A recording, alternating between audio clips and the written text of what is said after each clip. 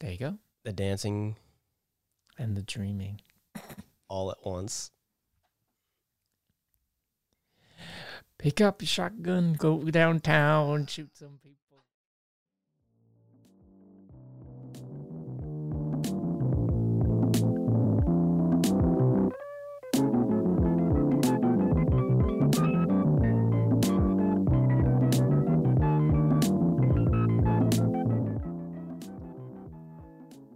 Hi, everyone. This is the Who You Looking At podcast with Michael Macarola. And Ben Lewis. It's always good to see you, Ben. Yeah, It's very chilly today. it is. I'm freezing my ass off. Yeah, my toes were cold. Cold toes. Cold, To cold, the bone. cold toes are the worst. I know. How was your Christmas? My Christmas was good. It was pretty low key. Yeah, we just kind of hung out at the house. We always host it. Did you hear my voice crack just then? It's okay. I love it. I feel like I feel like I could have gotten away with it if I just kept talking, but You could have. yeah, it's all right. Yeah, it was good. I woke up at like 9:30. Contrary to, exactly what we were talked about last episode, where I used to wake up at like 4:30. Yeah. Well, you have to get rid of that act early, Yeah. I came downstairs. You should have, just for the fun of it, done it again. Anyway. I know. I came downstairs and I gotta be honest, and I'm gonna sound like a brat, but I was kind of disappointed at what was under the Christmas tree. Because we have a stocking, right? And then so I did my stocking first. And it was all shaving equipment. Oh, yeah. And it was like, here's some wipes for your butt. Here's this spray. If you spray this on your balls, it'll make them less moist. That's exactly what it's for. That's it's nice. called ball spray. Is it actually called? It's called ball spray. It's actually called ball spray. It's a white can. It's like, Now, 6 inches tall. I'm just picturing your dad being like, "No, I know. Back when I was 22, No, my I dad. needed this. My and dad- I know he'll need this." My dad says, "Listen, dude, I use this every single day. I have really sweaty balls, and I feel like, and I think you could get a lot out of it." So he uses that. He usually, he's always been very like open with his ball management. I feel like Yeah, no, I'm not surprised. I can see that from him. yeah. But he gave me some ball spray. He gave me some extra razors, a thing to like hold my razor in. So I was like, okay, this is, and then I moved on to my stuff that I got under the tree and everything from Santa, quote unquote. Mm-hmm. And it was a bag of popcorn, a bag of like sugar covered popcorn.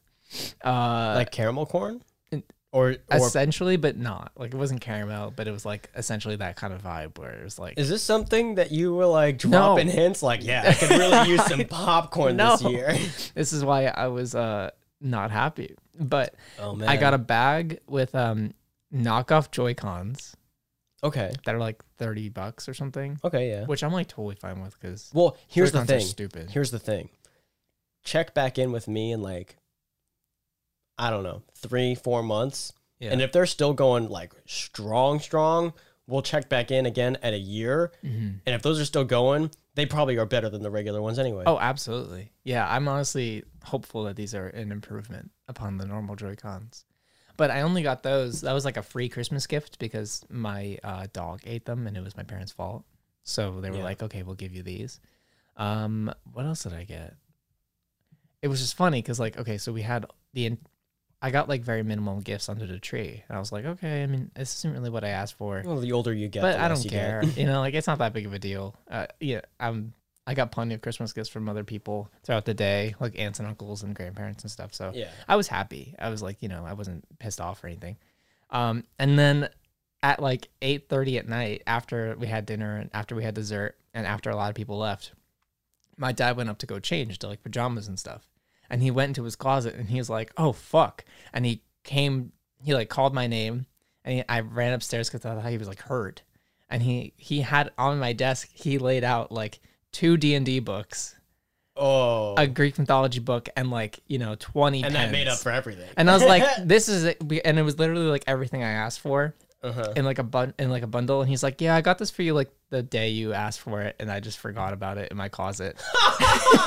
So that my- wasn't even a part of Christmas. It's just like, yeah. yeah, sure. This is for Christmas. So I started off the day being like, gotta admit, this is like one of the worst Christmases I've ever had. I got like nothing from gifts and stuff. And then at the end of the day, it was like, oh, I got exactly what I wanted. This is the best Christmas ever.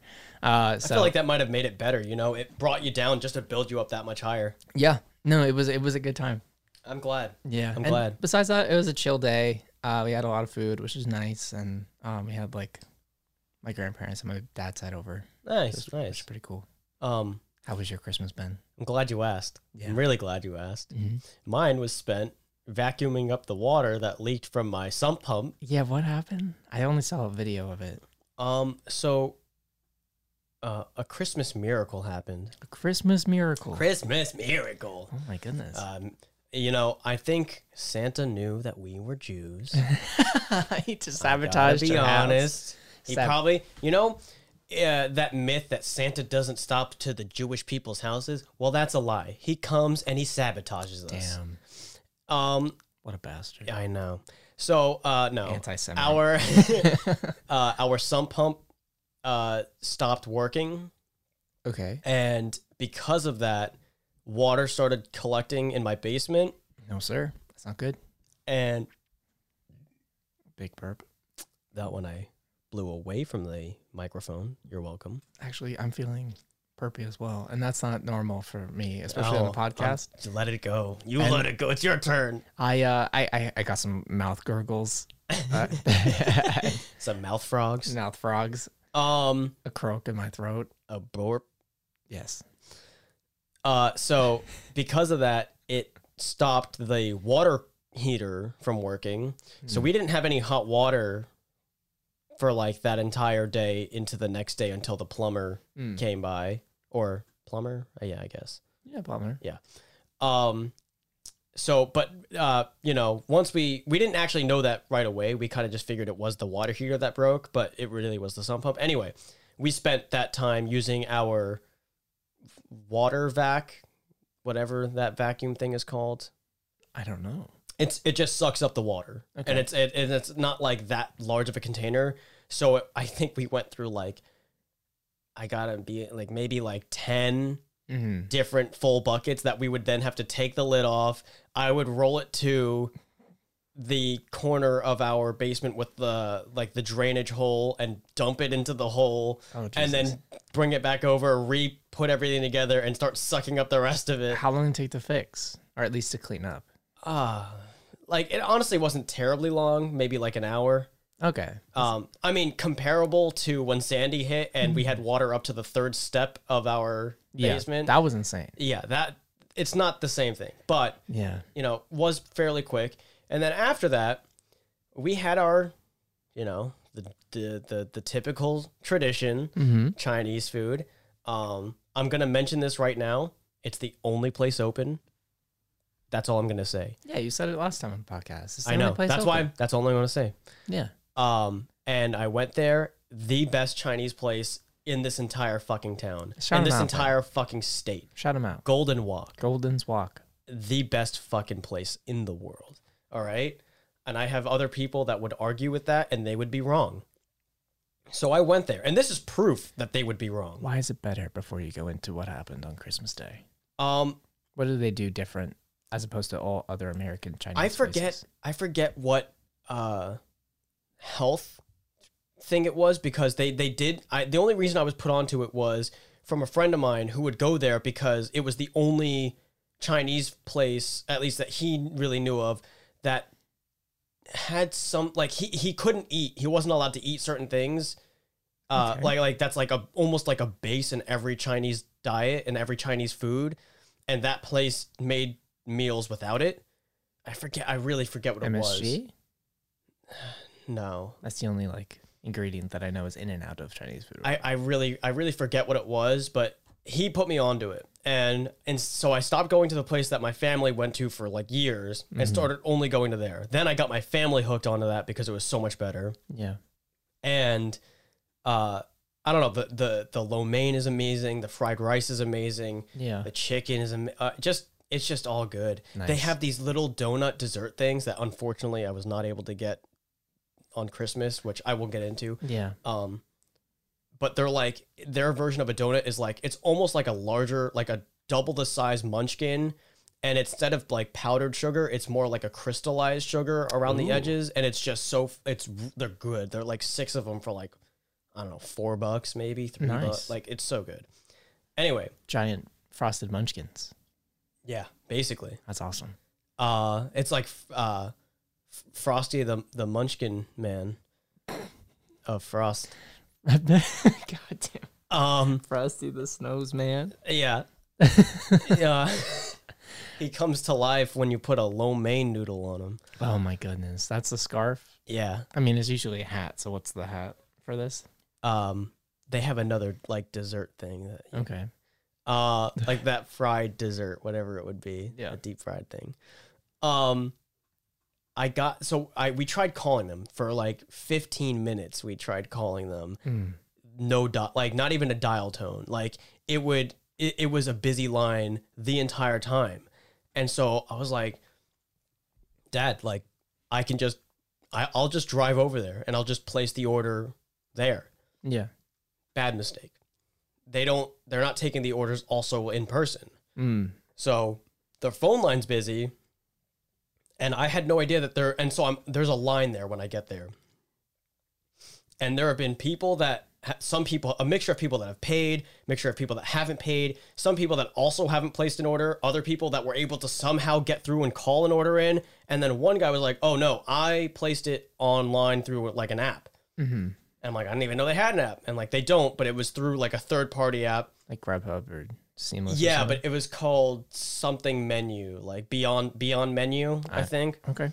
And so I found it on there, placed it while I was there, and then waited on this long ass line that there was really no line because no one knew what the hell was going on. They had this counter that was yelling out numbers, but also not in the right order and like not saying them correctly. And so no one really knew when their order was ready or if it was ready. Yeah.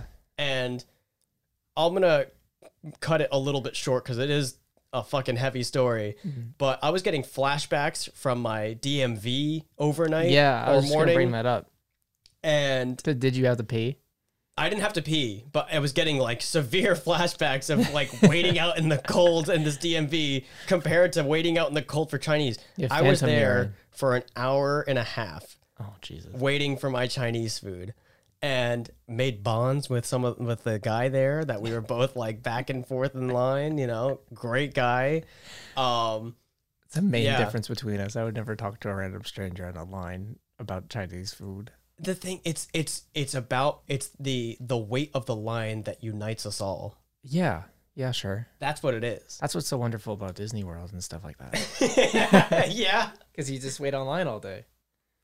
You just literally, you go to places and you're like, this line's well developed. There's just shit around us. It's It might great. take me 4 hours to get on this ride, but at least I got a nice line to get there. Yeah. It took us, the longest line I've ever waited on at a theme park was to get on the Avatar ride in Animal Kingdom, which is like this crazy VR experience. It's honestly kind of trippy. It's very like Matrix-esque where you're like on the wall and you're all Okay. like experiencing Is it like a simulation. 4D kind of thing? Yeah. Okay. You like get on this fake, like the winged creatures in Avatar. The lemur? No. This isn't Avatar: The Last Airbender. This is Oh, you're talking about Avatar. the blue blue people. people. Okay, Yeah. that distinction needs to be made because I feel like you never talk about Avatar. because the blue people. because it's the lesser of the avatars. Avatar 2, the blue people. Yes. That's the new movie. Because it's a lot worse than Avatar: The Last Airbender. Mm-hmm. I'll stand by that. Yeah. So obviously when I say Avatar, Okay. I always mean Aang. But now that we're on the same page. Now we're on the same page. It's those like pterodactyl looking things, and Yeah. they have like essentially like motorcycles, like the side, like that kind of shape. Okay. But it's like meant to be simulating you riding one of those things, and it like takes you on this VR experience, and it really just pull you in. Like it's a really fucking good ride. That's sick. But I waited online for it for like 2 hours and 30 minutes at least, if not longer, like with my parents and stuff like that. Jesus. And- was that like when it first came out? No, that was No? that was like a year after it came out. Oh my God. Yeah, I mean it is Animal Kingdom, so there's not that much to do with Animal Kingdom. So yeah, I guess So, it being the only thing. it that's being big one of the there. only main rides, yeah. But yeah, we waited on it because it was raining and because we wanted to go home Mhm. immediately after. We're like, yeah, let's just get on. it's fun that it's 2 hours, and then it ended up being like 2 hours and 45 minutes or whatever. And my dad was not happy. You just brought back memories of probably the only memorable 4D thing that I've ever done was years ago. Maybe I was like 3rd grade, 4th grade, and it was with my camp, and I was taken to, I don't even know what it was. I think it was a museum. If I remember correctly, it was a museum, and they had, if you want to call it an exhibit, I guess, but it was a brand new thing that opened up. It was a 4D theater. Okay. What they were showing was SpongeBob. Oh. It was a small, I guess, like short animation that they made of, you know, the typical thing, Plankton stealing the Krabby Patty formula or like the Krabby Patty itself. And it starts off with like SpongeBob on his like unicycle and him like going to the Krabby Patty, and like you feel wind going by you when he's like on it, and like you get sprayed with water when like in the intro when you're at the island, you know, at the island on the top of the thing before you go to like like under the sea, when it goes under, you feel the splash. Oh, that's cool. And then like when he's making the burger, like he'll flip the pickles in the air, and then you get a waft of pickles through the actual thing, which is kind of, you know, I mean, I like pickles, so I didn't really care, but like I can see how that might be a little gross for some people. I mean, it's better than the Bugs Life theater thing. I don't know if you've heard of that. I have not. There's like a stink bug scene. Oh god. And they're like just spray you with stink bugs gas. And they just have, and it's just they have awful. attendants on every row, just like shooting like the liquid farts at everyone. Well, no, it's like it comes from the seats. Yeah, no, I know. Yeah. Did you like the 4D ride? Because that's like, dude, it was hands down amazing. Like, really, especially for the age I was at, dude. I had a blast. So you need to go to. I mean, we say this every time we talk about Disney and Universal, but that's all of those parks are. They're just 4D rides. Like there's like 3 roller coasters, and they're all, you know, all the other 30 of the rides are. I'm okay 4D. with that because I would like to do every roller coaster. Yeah, and then I would obviously want to do the 3D 4D experience things. Yeah, but also, if I never get to those, I wouldn't be like upset, you know? Like, it's one of those things, if I go to a amusement park and there's all these rides I want to do, and I want to ride all of them, but sometimes I don't get to them, and I'm like, oh shit, I wish I could have done that. I wouldn't feel the same way over there, because I'd be like, oh, I really want to do one of these roller coasters, and I would love these like 4D experiences too, but I'm not as sad if I miss one of those. There are certain rides that people are going to tell you that you need to go on if you go to Magic Kingdom. And those rides are usually like, oh, you got to go on It's a Small World just to get the experience of it. You don't need to go on It's a Small World. I already cringe at that. I don't want to. You don't need to. I'm glad you told me that, because I personally probably would have fallen into the trap of like, oh, but I personally would not have wanted to. And I'm glad you confirmed that. Yeah. No, I mean, I've been on It's a Small World probably 2 times in my life, and it's just not fun. Like, and it's such a long line, because everyone's like, oh, we gotta go on It's a Small World, especially if you haven't been there. But even my like aunt and my uncle, who've been to Disney like 1,000 times, because that's like their vacation, they go on it every time. It's probably an old head thing. A what? An old head thing. You know, like old people. Yeah. Like, it's the nostalgia of like, this is like, it's a new parents thing and an old like person thing. Yeah. This is like the new, I'm not new. It was like, this is like, oh, like this is what started it. You know, like this is the beginning of these rides. It is one of the first rides that was there. That's what I'm saying. Yeah. So like, that's why they like it, for like, I think the nostalgia factor of it. Yeah. I'm trying to think of what you would like at Disney specifically. I feel like you would. I went on Space Mountain one time with my brother. I've always wanted the last time. That's a really fun one, because that's one that you can really goof off in, because it's only 2 people per car.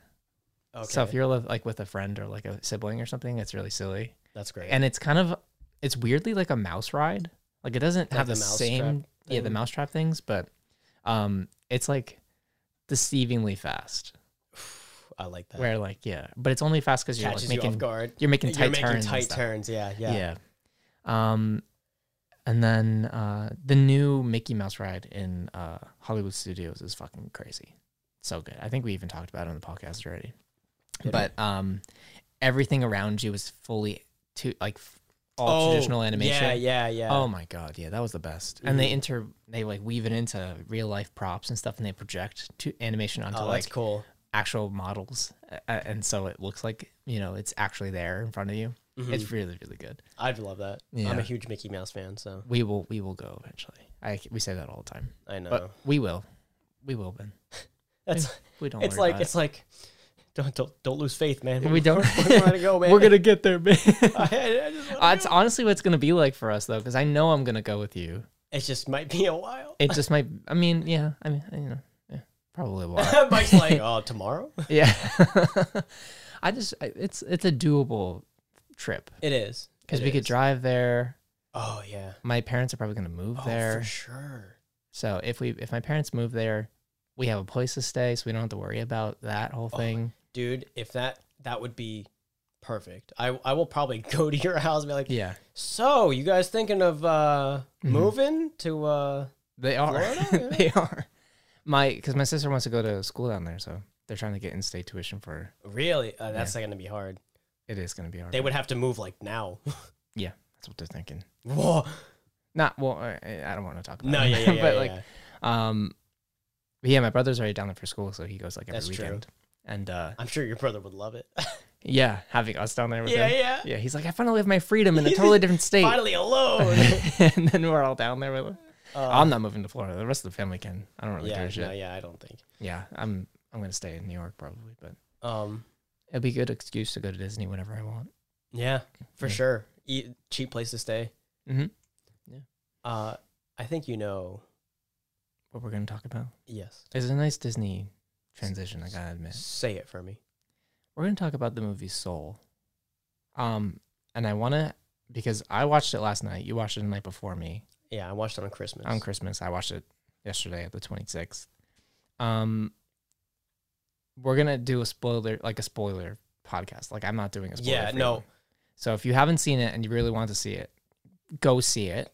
Yeah. It's on Disney Plus. Like even if you have to like not listen to the rest of this podcast, because I don't know how long we're going to talk about this for, because I Yeah. feel like I could talk a while about this. Yeah. So if it takes that, just stop listening right now and But thank you watch for that. listening But thank to you. this portion of the podcast. And But if you're leaving right now, wear a condom. yeah, please wear a condom. Go wear a condom and then go watch Soul. And then at come the same, maybe at the same time. Just put one on. You're gonna need that because you're gonna. I haven't really dipped into the whole like female I want to I don't know, whatever. Have a contraceptive of any Everyone kind. can wear a condom. Go put one on. Yeah. But also go watch Soul. It was one of the best Pixar movies, if not my personal favorite Pixar movie that they've made, at least in recent memory. It's Like a masterpiece. nostalgia outside, getting rid of the nostalgia factor of like Toy Story and Monsters Inc. Yeah. I think it's one of their best made movies they've made. It's a masterpiece. It literally is in every aspect. In story. We're gonna get into it, folks. So if you haven't left already, I'm please already leave. past that. If you haven't left by now, you're fucked. Okay. Yeah, it's a fucking masterpiece. Like obviously, I don't even know. Let's for those that may not know what it's about, let's give a little synopsis of what the movie is, Mike. It's about a jazz musician who is struggling in his being a professional musician, and he's a middle school teacher for band or whatever. And then he auditions for a gig with this famous jazz musician to be part of her like band. Mm-hmm. And then immediately after he gets the gig, he ends up dying.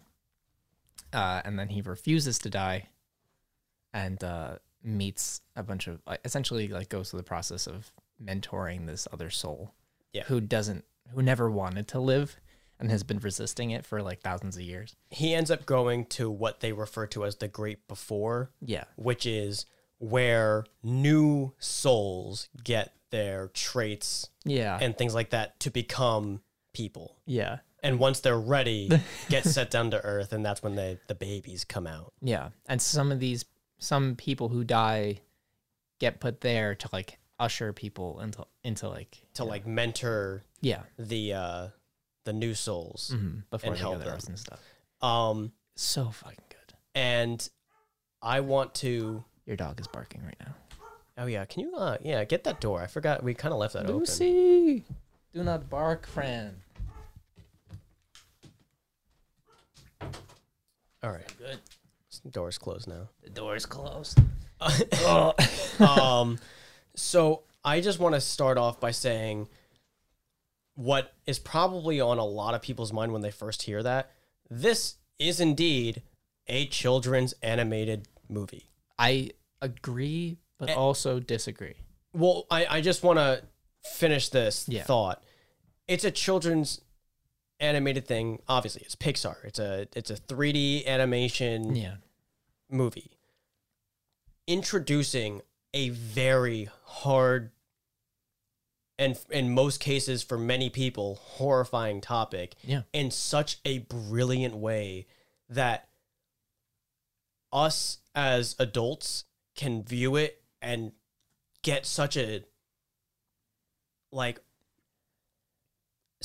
introspective experience out of it, and a kid can watch it and lose the fear that's attached to what it is and gain so much insight for what the ages that they might be watching this at. I think what Pixar has always done, which is brilliant, is that they've made childhood movies, like movies for children and young teens and stuff like that, palatable for adults too. But what's fascinating about that is that, comparing their old movies to this movie, is that the movies were always like 70% for kids, right? And the 30% for adults. Like, they tackle big themes, but they're really meant for kids to explore those themes. Or like to think about it in the future. I'm just going to roll past it. To think about it in the future and then be like, oh, that's what that movie was saying. Or this is what helped me to like try to process their thoughts. Yeah. But what this is really to me, and the reason I kind of mentioned that I don't think it's really a kid's movie, is that I think it's for adults, but it's vague enough when you're a kid to just kind of be like, oh, it's a cute story about a guy with a cat and he like body swaps and all this other stuff. And he has this unique, like witty banter with this, soul and stuff. I feel like kids are not going to get as much out of this as the adults watching it right now. And then when they become adults, they'll reflect and be like, oh, that's a really important movie. Because I'm glad you brought that up, because I think I agree with that, but I also think it goes a little bit deeper, and I think it hits on many different levels. Yeah. I think it has the very young kids who, yes, are going to see it for what it is on the surface. Oh, this guy becomes a cat and the new ghost thing becomes him and they switch bodies. Then you're going to have like what I would say 12-year-olds to 14, 15-year-olds that are going to see it as, oh, they're talking about a pretty serious issue, like not issue, but a pretty serious topic in a more lighthearted way, in a more positive way. Yeah. And then as the adult, we see it as a very I'm not even kidding, like had a very eye-opening experience while watching it. Yeah, me too. I looked at it and this is going to be so basically he sort of thinks of his life as nothing. And his whole life, he's a band teacher in a somewhat it's portrayed as a very like inner city school. None of the students really care all that much about the class. His jazz never really took off anywhere. And he finally booked this gig and he dies right before getting that big break that he was waiting for. Yeah. And aside from that big break, and he thinks like his life like amounted to nothing. He was just going day by day, pursuing that big break and pursuing that huge thing that was going to take off in his life, that he was like, this is what my purpose is and this is what life is and stuff. Yeah. When he then comes to that realization that life is precious and everything that he's been experiencing is all part of life, and everything he has, his family, experiencing the leaves fall, the wind, eating something, eating something that you like, experiencing all those things, teaching students, and I'm not saying all of them obviously, but there's one particular student who's really good And the past student who he's now like and the joined up past with, student yeah. who is now a professional drummer, Mhm. showing that you had an impact on their life. Like all of those things amount to his life having meaning, even if it did end where it ended. Yeah. So obviously he's trying to get back to his body. He wants to get that gig because he thought, no, like this is finally my big break. I'm not going to let like death stop me from finally getting what I should be getting, like something that to make my life worth meaning. And he almost like he gives that up to the soul, and is, after realizing that his life did have meaning, even if it didn't accomplish all the things that he thought that he needed to accomplish. And and then he accepted the fact that he is okay with dying. and he accepted the fact that he was okay with dying. Yeah. And that everything that he experienced in life was precious. Yeah. But what's crazy is that like they expressed that idea so clearly, but he didn't say anything. Like literally him just giving back the past to get back to Earth, and this would make sense if you saw the movie, back to 22. And then waking up, going to the great beyond or whatever, like staring at it, essentially staring at death. And then he was stopped and he was given a second chance. But him like closing his eyes and being okay with him just going there was just like it's like they just did it without any, like they did it with no effort. It was like crazy. I mean, obviously there's so much effort put in, but like the use of those badges to Earth, mm-hmm. where like that's like, once they finally complete their fullness of their mind, of all their traits and their thoughts and who they are as a person, or who they're going to be as a person, then they become, ready to go to Earth. And the 22, the character that doesn't want to go to Earth, never finds that completed thing. Yeah. And not until 22 experiences life for real in the main character's body does she, I guess is a girl, realize that,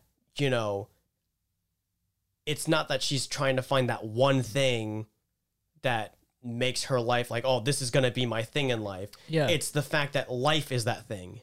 And I don't know if this is something that, like, obviously everyone experiences this, but maybe artists think about it enough so it's at the forefront of their mind. But, like, for an artist or for a performer or for, like, a professional sports player or something like that, doing what you want to do is what gives you your life purpose. That's at least what you're told. Mm-hmm. And that's what, like, this movie is about.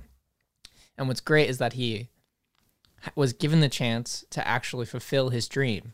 Like, he did it, and he felt kind of worse off. He was like, oh, that was it?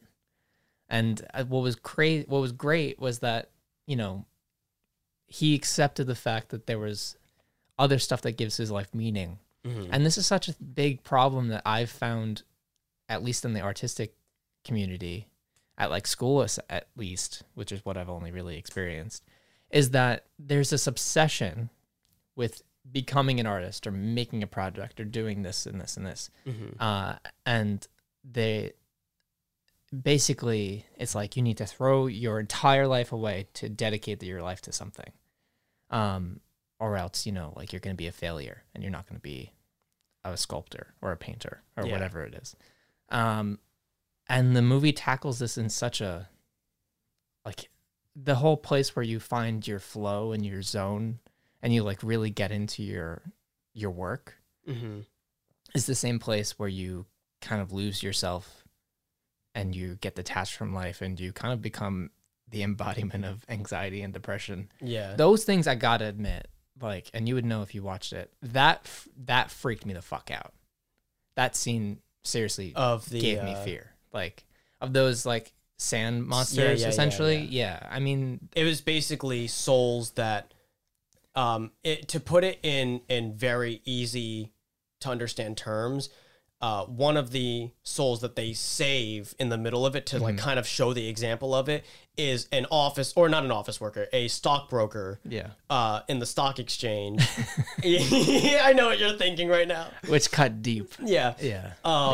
It was a stockbroker who was like, it showed his soul being like, you know, they turn into like these mind-numbing things that just roam this field and that's it. And it showed the real life person, and it's just this guy sitting at his desk with like the stock numbers going in the background, people, phones ringing, all this stuff, and him just sitting at the desk doing that. And then when they save the soul in that like almost soul purgatory world, Yeah, this ethereal plane where you just kind of, where you're just kind of like dead inside. He like wakes up and he's like, what am I doing? And like, you know, they put a little comedic thing in there, obviously, and he like destroys the desk and he's like, I need to go. I'm alive. And I'm sure that was a joke to a lot of people, but to me that like hurt. Yeah. And like, I won't go into details about it, but I kind of just, there's very like, there's reasons that you would know that was like a really powerful scene to me. Because it just kind of clicked. I was like, that just, you know, I know people like that. And something I also think, what you were saying about, you know, what I saw in that thing was a huge recurring pattern of passion.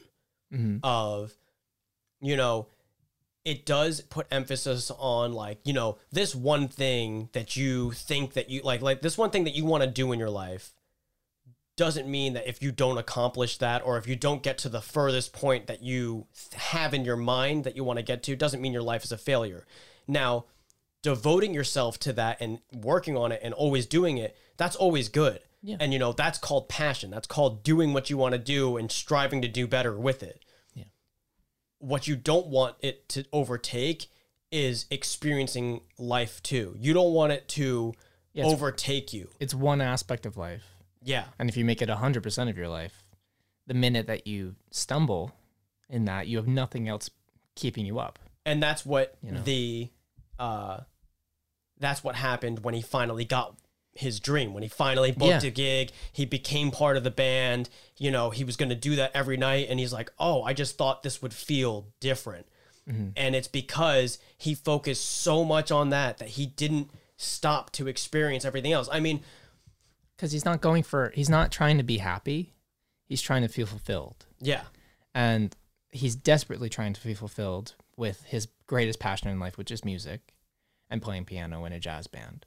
And he finally accomplished that, but he realized that that's one piece of the puzzle in actually gaining fulfillment and being okay with, you know, the life that you had.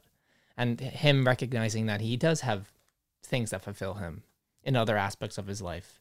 And that like final piece he plays on the piano was just kind of him essentially having a montage of flashbacks being like, oh yeah, I have had a positive impact on the world, you know, in my little way, by being a music teacher and by being a son to my mother and to his father and stuff like that. You know, it was such a good message, because I think especially artists, at least in what I've seen, I'm totally projecting here because this is at least the stuff I've seen. Yeah. But like, there's so many artists who say, I want to be a painter. I want to be a professional painter. I want to have a gallery. I want to, you know, be known throughout the world.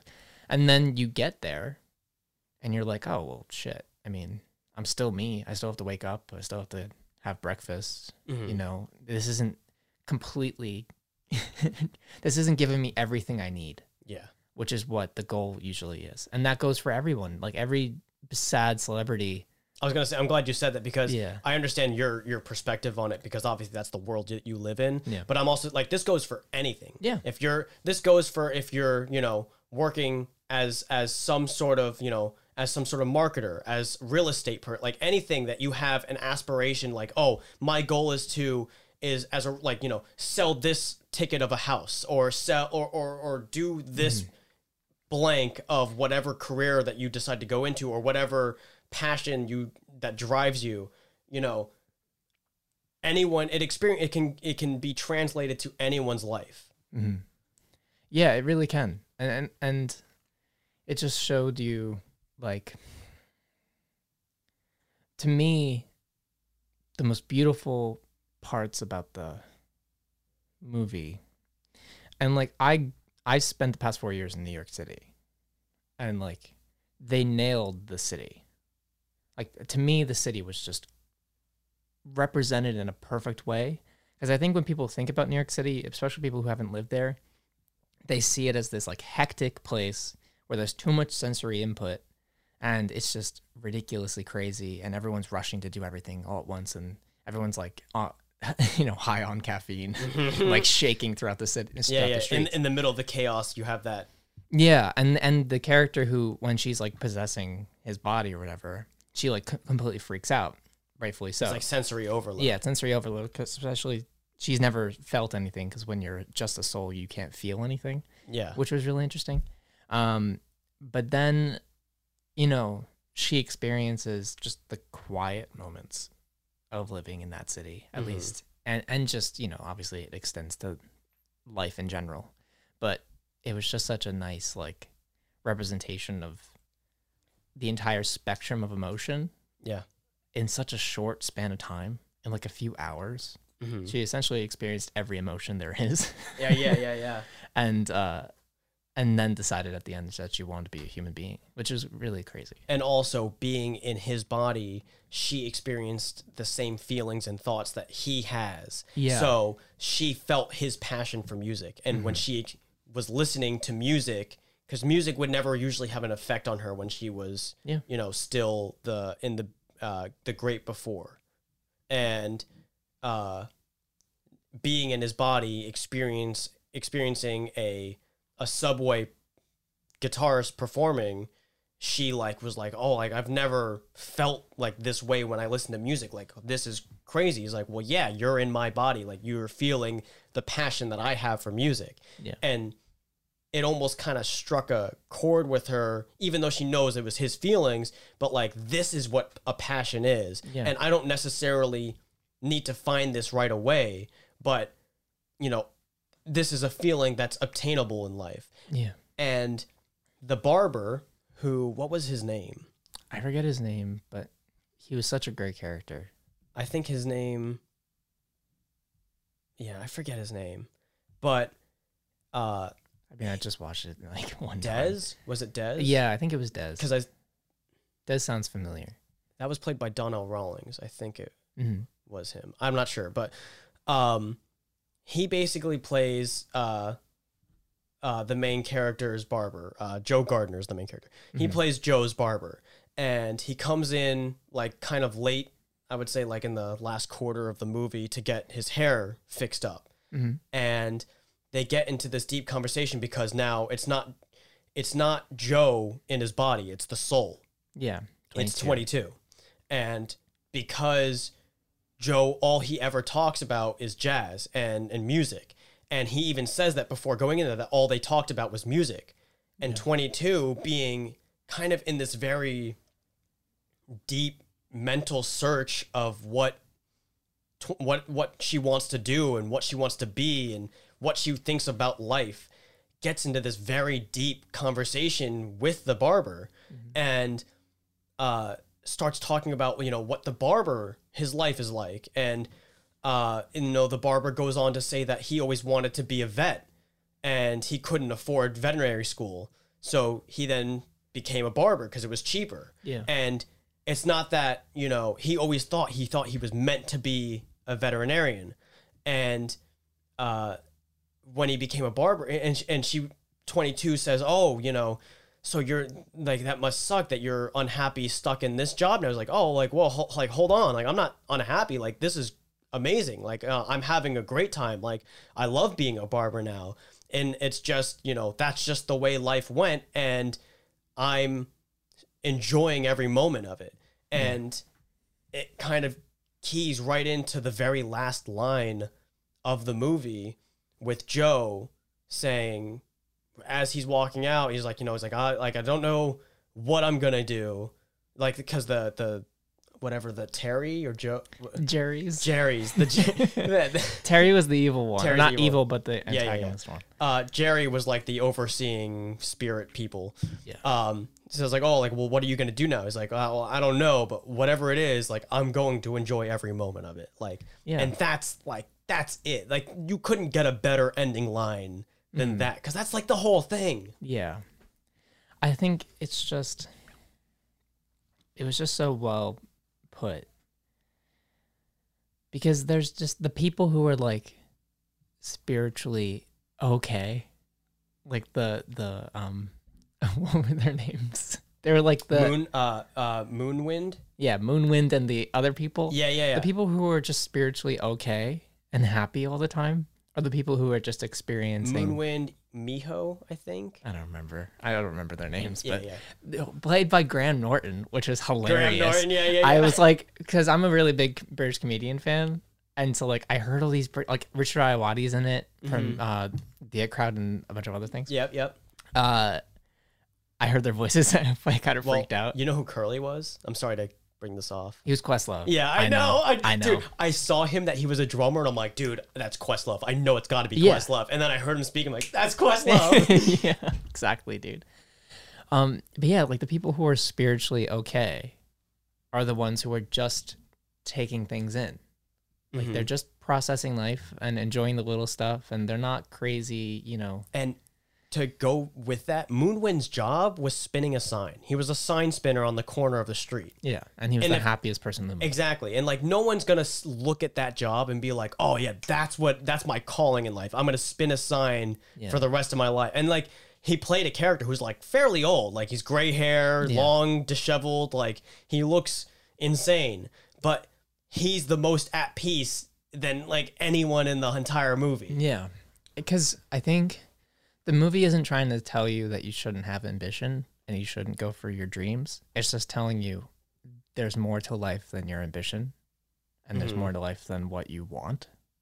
And, you know, what you need is often 1,000 other things, like 1,000 tiny stuff that's going to fill you. I feel like Joe was really empty inside because his entire purpose and his entire being was to become a jazz musician. And then there's nothing backing that up. You know, there's nothing filling that. And what was great about the final piece that he was playing, when he eventually went into this like astral plane, was that he was playing based off his experiences. Like he realized that he had stuff to say. Yeah. And he had things to pull from. And being a jazz musician, he just improvised a piano piece about his experiences, about like losing his dad and being with his mom, and laid out all the things that were throughout the entire day that give him the feeling. Yeah. And I think like, at least in an artistic perspective, you can't say anything. Like nobody cares if you're making a movie about movies, except if you're a filmmaker. Those are the only people who are going to give a shit. Like you need to have stuff that's like actually in the pool of inspiration that you could pull from, that isn't just I sit down and I draw all day, or I paint all day, or I make music all day. You know, you can't make a song about songs. I mean, you can, but it's probably not going to be that interesting. But if you make a song about your own personal experiences, then there's actually some value to it, because you actually put a piece of yourself in it, not the craft that you're trying to pursue. And I think that's what the character realized when he was, you know, subconsciously or consciously, when he saw himself living a better life as someone else. Yeah. You know, because this person was just taking in everything. And they were like, oh yeah, the subway's pretty cool. And that homeless man's really good at, not homeless man, but that like, you know, like that guitarist is just playing a really nice song right now. Yeah. And like, you know, I had a really good conversation with my barber today, and I met my mom and had a really good talk with her. I thought that was a really cool thing, that his memories as 22 being in his body stuck as his own. Yeah. And so he was looking back at those memories as if he was the one experiencing them, but he wasn't. But he remembers experiencing them. Yeah. And the memory of experiencing that shows what was missing from his life, of stopping and enjoying the little things and seeing the world, Yeah. instead of being confined to like jazz. Gotta get this next thing, gotta Yeah. get the gig, gotta get it big, gotta make money out of this. And I think another aspect of it that I'm not sure if you got out of it. It definitely wasn't like the biggest thing, but his relationship with his mom. Yeah. And I think obviously the guy is like, in his like, I would guess 40s. Yeah, something like that. Like he's an older guy. And his mom is very disapproving of him pursuing this music career, and his mom wants him to take this full-time position as the band teacher at the middle school, get the benefits, make a living, and start being able to, not have to worry about where your income's coming from, and, rely on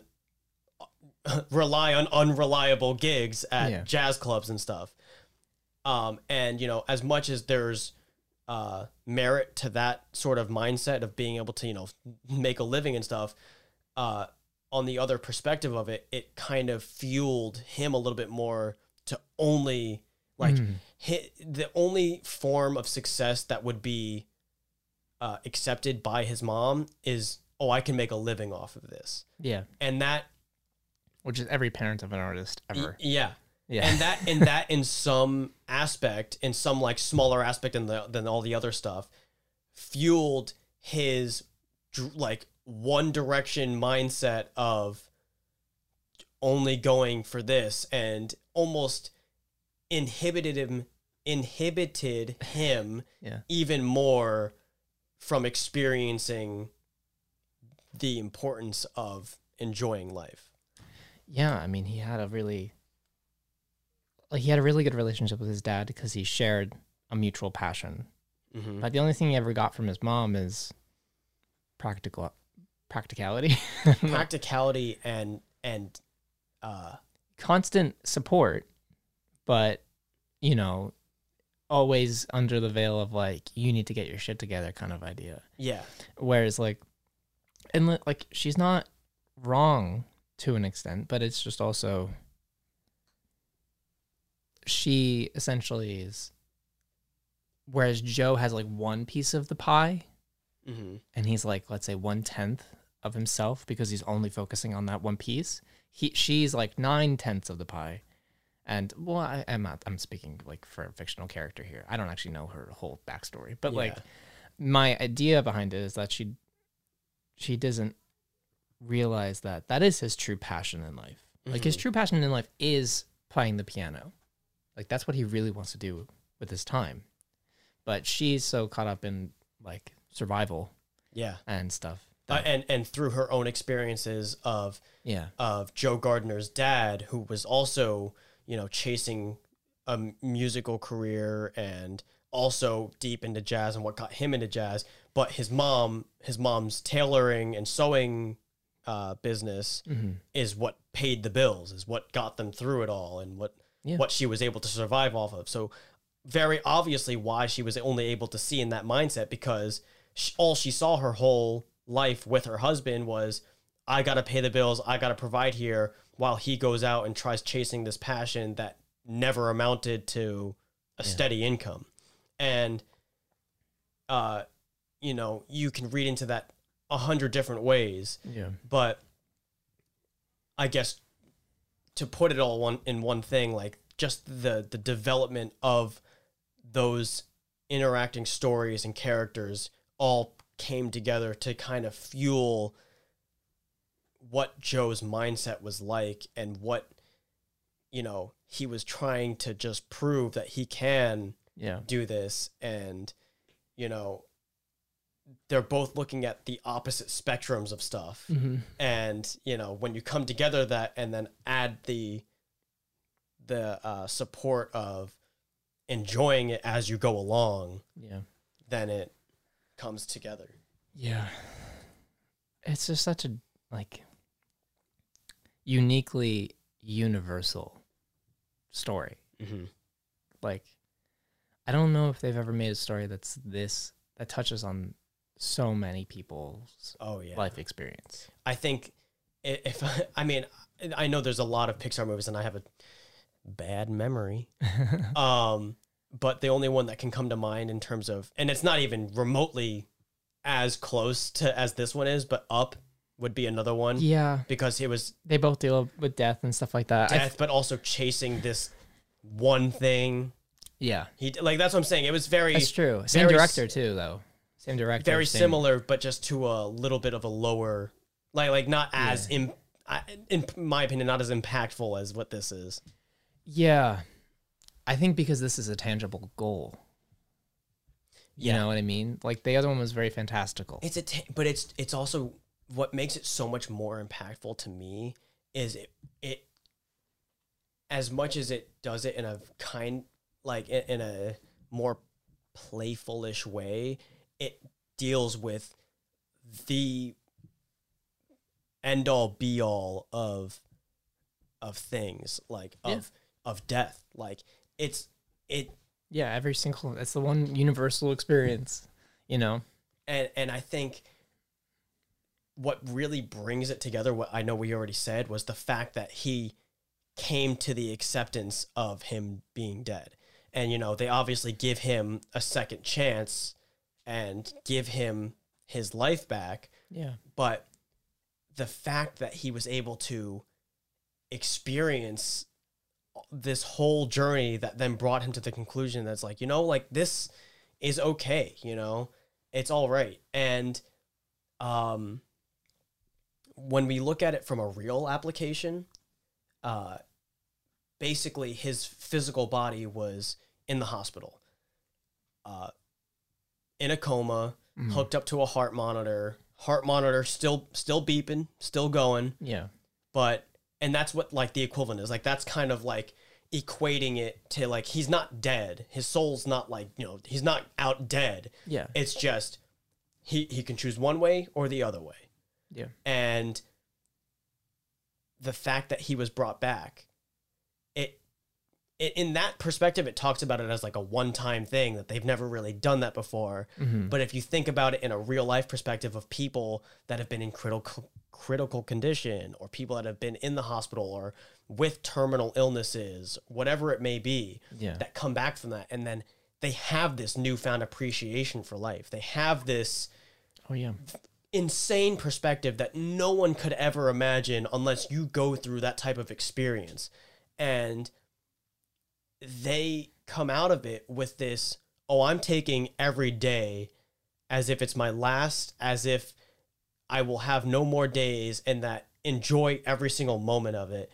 And, you know, it just gives you this feeling of like hope, of like a feeling of like, which is so ironic, you know? Yeah. It's just, which is, it's really funny. Go watch this fucking movie. Yeah, I know. I mean, it's just like you would expect if you actually believe that it's a really scary thing to die and everything like that, that anyone who had a near-death experience would be traumatized for life. Mm-hmm. But most of the time, and I don't know enough stories to counter this point, but most of the time people come back with an appreciation for life, and when it's their time to go, they're like, okay, yeah, this is it. Yeah, I got to live a full life. Yeah. You know, I think the main source of tragedy when it comes to death is when someone had more time. Someone should have had more time. When it was cut short. Yeah.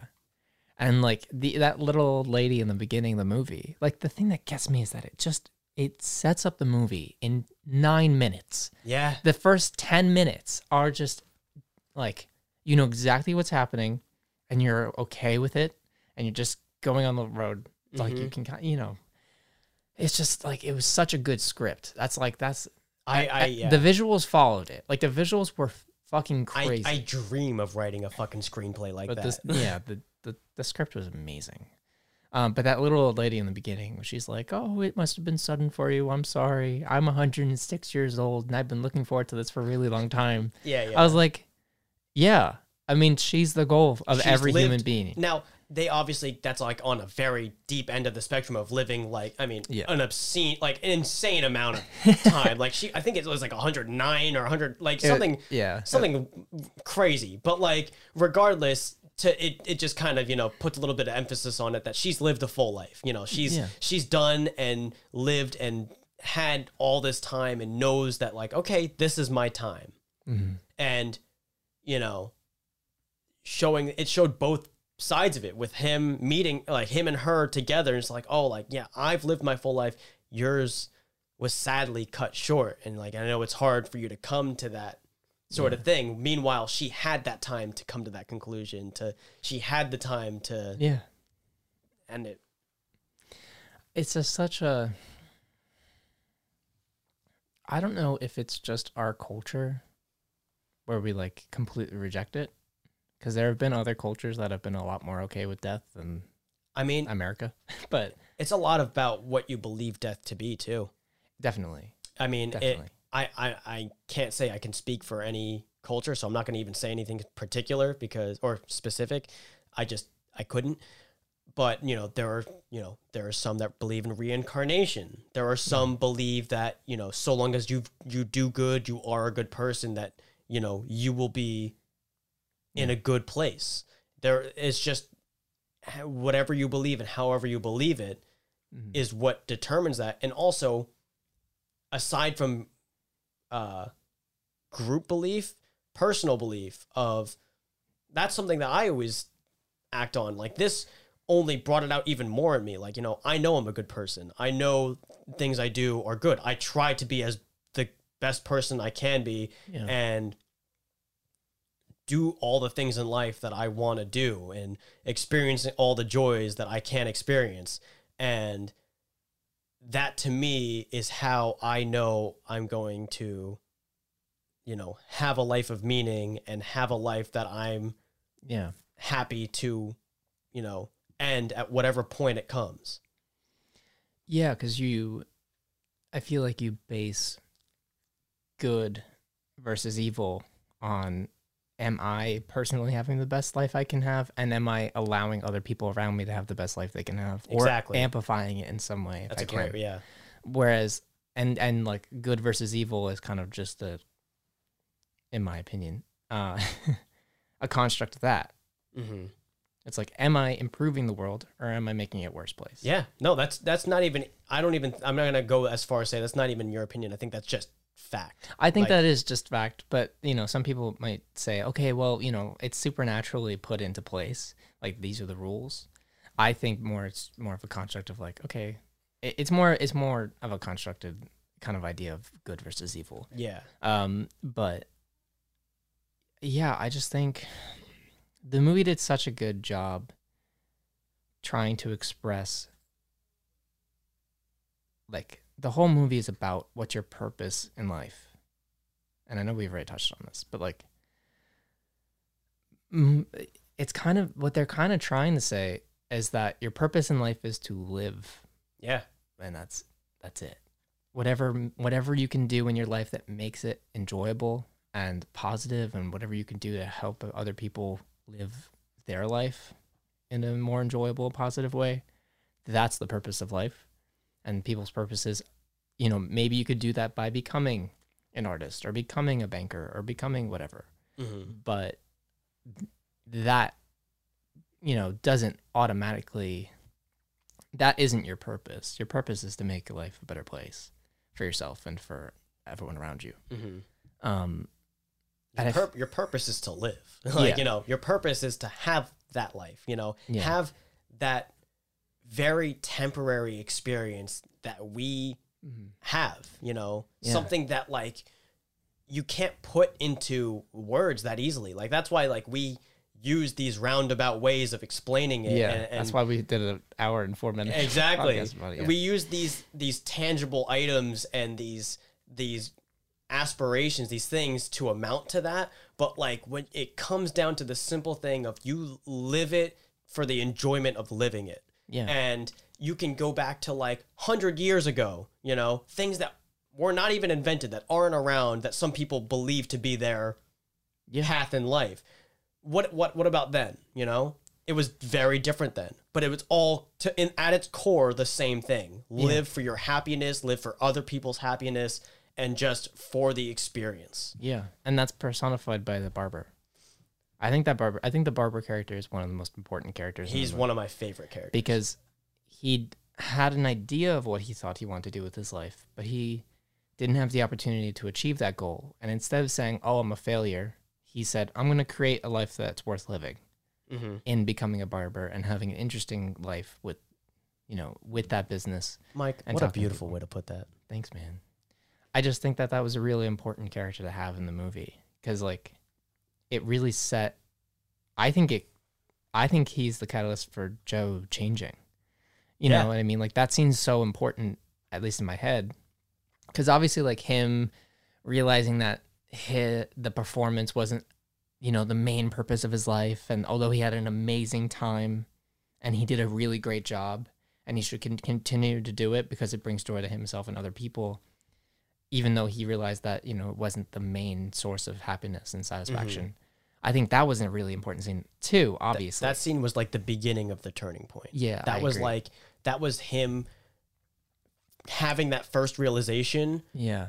But the show was still going to go on. He still wanted to make it to that show and get there. But that was like the seed that was planted in his head to form the ideas of after the show when it didn't have that feeling that he thought it would have. Yeah, it was like the head turning moment. I was like, oh, maybe I wasn't living my life. Like when he realized he could have had a deeper connection with this barber who he's probably gone to for like a decade and a half.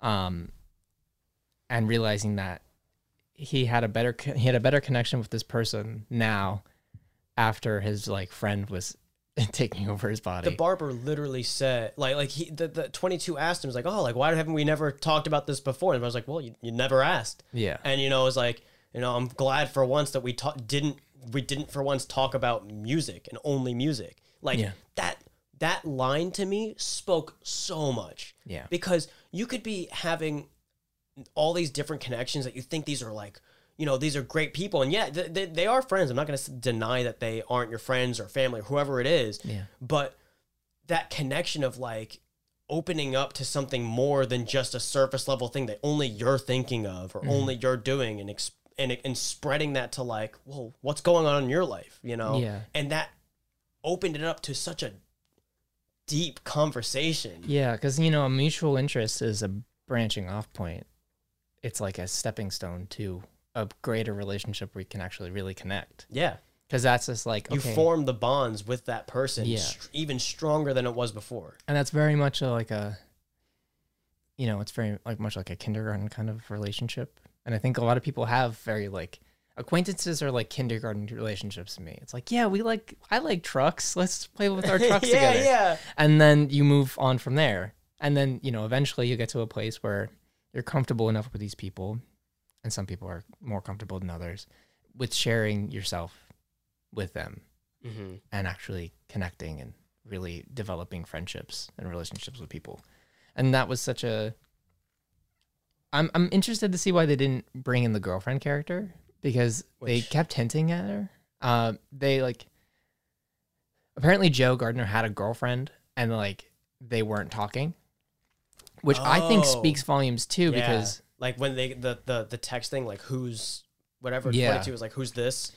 And then 22 had like his memory, so she was like, you should really like talk to her. Yeah. I think obviously they didn't have time for it because the movie takes place in like a day, but I just think the only thing like I can only imagine why they didn't put anything in it is because it wasn't needed. It wasn't needed. I agree with that. But them just kind of bringing it up, I was like, yeah, it's interesting that they're bringing it up and they're not actually developing it. But what's great about it is that it really shows in a tangible way that a lot of people can understand, especially adults who have been through relationships.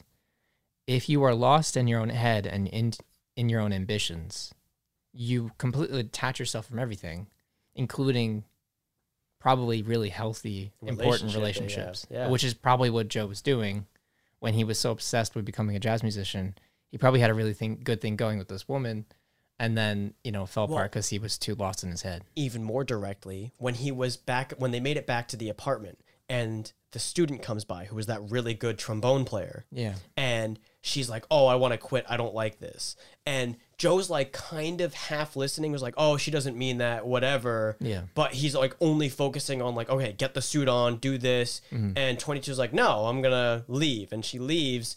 but like runs back out with the girl, or was gonna leave with the student and ends up sitting in the stairwell with the girl playing that piece, and her being like, oh, like that was amazing. She's like, oh, so like, yeah, I love it. I should continue it, right? And she's like, yeah. But meanwhile, the real Joe is in the apartment still only thinking about getting to the show. Yeah. And when 22 walks back in saying like, oh, like that's so weird. She came in saying that she wanted to quit, but ended up saying that she loved it and that she didn't want to quit. And she was really good too. Like, why did that happen?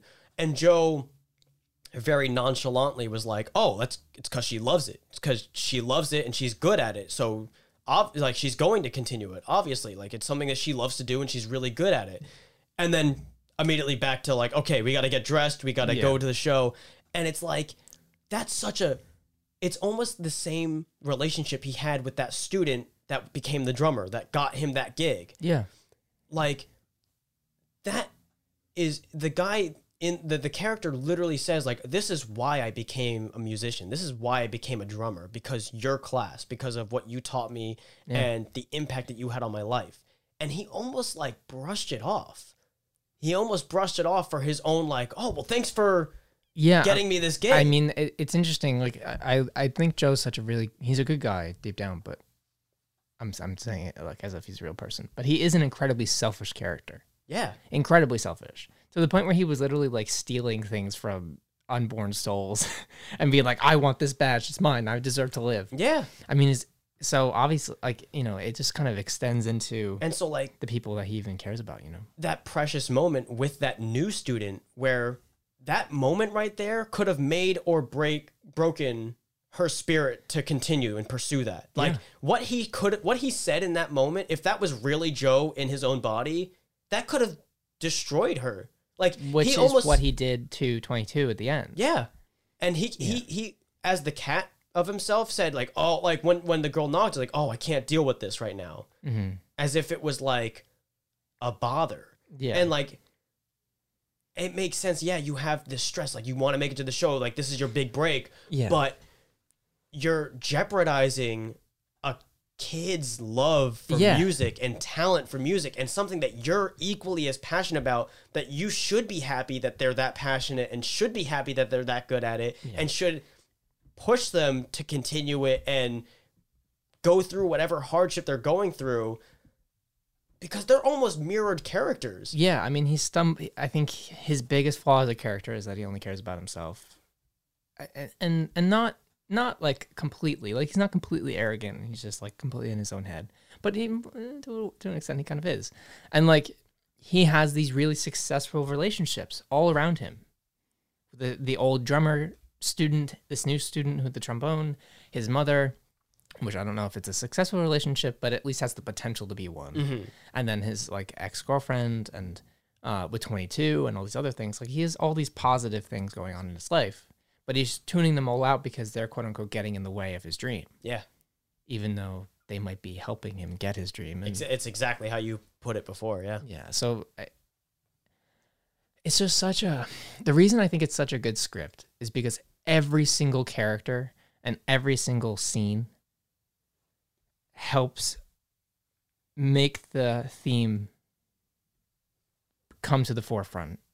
It's make layered. Sense. It's layers and layers of things that support the driving key, like the driving factor of the characters, and the driving factor of the story. Every single relationship he has in the entire movie is affected by his biggest flaw. There's not one thing in there that is like, oh, they could have done without that character, or like that scene wasn't really needed to show whatever. They're all like, it all just built it even more and emphasized everything. Yeah, it's honestly just the tightest script I've ever seen. It's just such a like, it was, I don't know how many, like they had to have gone through like 200 edits, like 300 edits. Like dude, seriously, I don't know how many times they rewrote this script. I was thinking of like the pitch for the movie of how that could have gone, because I can't imagine it was an easy movie to pitch. It must have been very hard. I want to make a kids film about death and exactly like life's you purpose can't, and stuff. As like much that, as we say, like, you know, it's a very grown up topic and like it's really, really good for adults to watch, Yeah. you can't avoid the fact that it's a children's company and their demographic is trying to reach to younger people. I would be fascinated to see what a child's. I've only ever heard people our age see it, and I've only ever heard their opinions about the movie. I really, and like anyone older than us, you know, like celebrities that I've seen have liked it, like Steve Zaragoza. Yeah. I loved what Steve posted about that too. Oh, that was good. I reposted or whatever on Instagram. But like, I would be fascinated to see what a child thinks about this, because I would love to watch it with them, with like a Yeah. child. I say Because them. I would like to watch it with all the with children. the children of the please. world. I'd like to be the Michael Jackson and invite them to mine. Yeah, because like I think it's meant for kids who are about to enter this phase of trying to figure out who they are. Because when you're a kid, you're very much like the souls in the beginning, where you're just kind of empty. You have your personality traits, where this is just how you react to things on like a base level, and you have your minor experiences that have influenced you. Mm-hmm. But besides that, you haven't really lived long enough to really have any passion for life, and any real goal, because you don't know that life is. You don't really comprehend time yet, Yeah. so you don't know that it's gonna end. Like you know, like it's sad. You don't know that you're gonna die. It's super morbid, but honestly, that's the truth. Like that's what All I'm you trying to say. babies out there. Like, but like then you get to a point where you're a teenager and you're changing and you're trying to figure out like what you're gonna do with your life, because people are telling you need to figure out what you want to do with your life. And I have like, you know, family who's going through this because I'm the oldest cousin or whatever. And I do ask them all the time. I'm like, what do you want to do? Like, where do you want to go to college? What do you want to study in college? And that's a very easy first step, you know. Maybe not even. It's a very difficult step too for some kids. Some people just know, like they just have their passion. Like Some the people main find character. it really early on. Yeah, that's what it's a really tangible passion. Where like Joe Gardner, just like I found out I wanted to be a musician, and I became a musician, and I might be struggling, but this is who I am. But then there's people like 22 who are just like, oh, I just really like life, and maybe when they get into a body, they'll figure out like a specific thing they love about life and what they want to pursue. But I think this target demographic isn't really, you know, 6 to 10-year-olds. I think it's more early teenager to like graduating high school student and beyond. I mean, like obviously it speaks to adults very clearly, but I don't know what the target demographic is. I really do think it's people who are going through a transition from who they are on a base level and what they've been told to do step by step, because there's plenty of people who just don't really know what they want to do with their life, but they're just told this is what you have to do, so they accomplish that. And then they have to really figure out, okay, well, I have all this time, or I have a certain amount of time. What am I going to do with it? And this movie just speaks to those people very clearly, I think. Mm-hmm. Or at least gives them like a warning sign. It's like, because our culture really is obsessed with productivity to an unhealthy degree. Oh yeah, it's always what's the next innovation, what's the next thing, you know, keep going, keep pushing for more stuff, get that product out, get that thing out. Because in our most formative years, it's you go through kindergarten, you go through preschool, you go through middle school, you go through high school, you go through college, and then you're just left and then produce whatever you can for society. And that's not like that's not like a bad thing to an extent, but it definitely tells kids that there's always going to be a goal that you should be accomplishing, even if you know it or not. When in reality, it's up to you. Yeah. And it really, like as you were saying, it speaks to those kids that may not know what they want to do and what they're going to pursue. Like people that, you know, graduate high school and they're like, I don't even know if I want to go to college yet or at all. Yeah. I don't know what I want to do yet. And to give them the feeling that it's okay. You know, you don't have to, like, let's figure it out. You're young, you know, life isn't about finding that one thing you want to do. Life is about experiencing everything, the vast majority of everything that you can experience until something just clicks with you and you're like, oh, that I really enjoyed that. Or, you know, this really brings me happiness to do this. And then you go for it. Yeah. Yeah. I mean, I feel like we're going in circles, and it's We are. we're at This like is, we're at no, like an hour and 20 minutes. I really do think that this was probably like the most that we can talk about it without anyone having their own feelings and thoughts on it too. I'm very much wanting to know what everyone thinks. So we're going to be making Instagram posts. If you feel inclined enough, post what you guys think about the movie. Yeah, send us some DMs, man. Send us anything. Yeah, that'd be great. Yeah. I such a fascinating movie. I'm so happy that it came out. I'm like floored for it. I'm crazy. really, really glad it's a great movie. Well, Ben, it seems inappropriate to say wear a condom, but wear a condom, Yeah, guys. after all that deep talk, wear a goddamn condom. Yeah, that's true. All you fuckers out there. Life is hard, apparently, so don't have kids when you don't need to.